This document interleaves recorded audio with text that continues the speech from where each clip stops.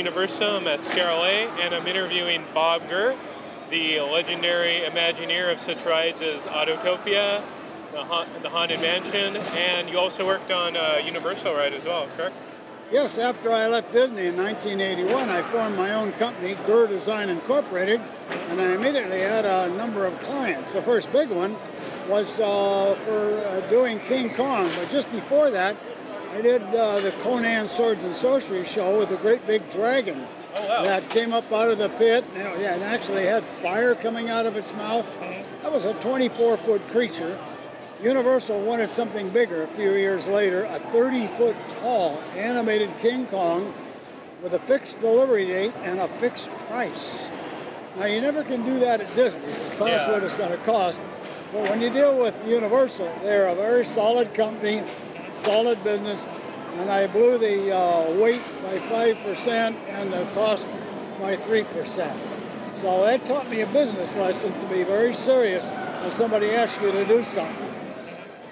Oh, of course. And the Universal Kong, how is it with that ride with the creature, and what helping design that ride? It had a lot of. It's been a while since I've been on that ride, but it had a lot of scares and drops and everything. Yeah, you're talking about the second King Kong at Universal. Yeah, well, that was an already existing 3D movie. Yes. They combined that with a gorilla and dinosaurs. So basically, you're in a tunnel in a tram shaking, and then have a gorilla and a dinosaur jumping over the top of the tram, having a great big fight. Yeah. It's a little bit different depiction of the story. Of course, Universal in Florida has a really superb King Kong attraction to Skull Rock, where the scenes in 3D are expertly done. Yeah. But at the end of the ride, you get very close to a King Kong figure that's basically stationary, because they caution you, don't make any noise because King Kong is taking a nap. Now stop and think a minute. The story of King Kong originally was a threatening beast. Yes. Eighth wonder of the world. Mine was a threatening one. He grabbed the bridge, shook the bridge, tried to tip the tram into your mouth, breathed on you, threatened to kill you. And King Kong now at Universal is so old, he takes a nap when you're there. What do you think of 3D rides? A lot of attractions are starting to use that primarily as someone that designed a lot of rides that relied on motion, stuff like that. Do you have any thoughts on that? Yes, it's very definitely a coming thing. This is adding VR to an existing attraction.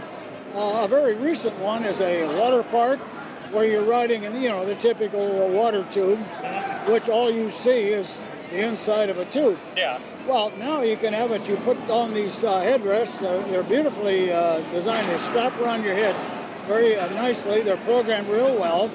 They can adjust the speed and position that you are in the tube, which is a very clever thing. In the meantime, you see whatever story they want you to see, and you can reprogram it any time. So now you have basically a motion base of you in a water tube, and the scene you see is in VR. Now, if the sequence was not exactly right as far as the motion of what you see, you're not very far off, because the ride doesn't last very long, so you don't have the nausea effect hardly at all. But it gives let's say a water park already has a water slide. By adding this feature of VR, 3D, onto something that you put on your head, you change the whole experience. There's a lot more companies going to do this. Yeah, you think it's the way of the future, as they say? Well, yes. There's a number of roller coasters now that are doing that. So that's a new wave of the future, because it's not that expensive, but allows you to have programmed thematic changes with the same equipment as you go forward. Of course. And just changing gears here, of course, we have to talk about the Haunted Mansion. And, it's one of Disney's most prolific rides. How is it designing that? What was the basis of idea for it? a lot of Disney rides, they're very friendly. What prompted kind of a spooky ride? Walt always wanted a haunted house. That's why, if you look back in Disney history, the actual building of the haunted house was built about 4 or 5 years before the attraction was ever built, because that's what Walt wanted. It was always planned as a walkthrough, but you can't really control the guest flow in a walkthrough. Yeah. So the team that was doing that noticed that I was designing the Omnimover ride mechanism for the Voyage Through Inner Space, the old Monsanto ride. A few months into that, they said, oh, if we can use that on the Haunted Mansion, it will solve all our walkthrough problems. So the Haunted Mansion became the Dune Buggy only by the fact that a machine like that was already coming into being. Yeah. And the queue of the ride right now has sort of a walkthrough to it as well. Well, all good attractions need a walkthrough show, whether it's a short or a very long one.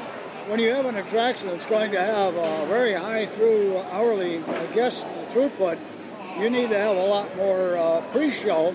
So that's a very normal thing to do. The Harry Potter one at Harry Potter Hollywood is a very, very lengthy pre-show for the queue line. Yeah, and I think that gives the ride if you feel fully immersed in it as well. Yes, because the idea with some attractions, you have about a 45-minute pre-show with a 5-minute show at the end. Yeah, more bang for your buck. Yeah, so the pre-show and the queue line is very, very important. Yeah, I believe so. Last two questions for you. The Haunted Mansion, there's been a movie of it before, and there might be one again. Do you feel like the ride lends itself to that?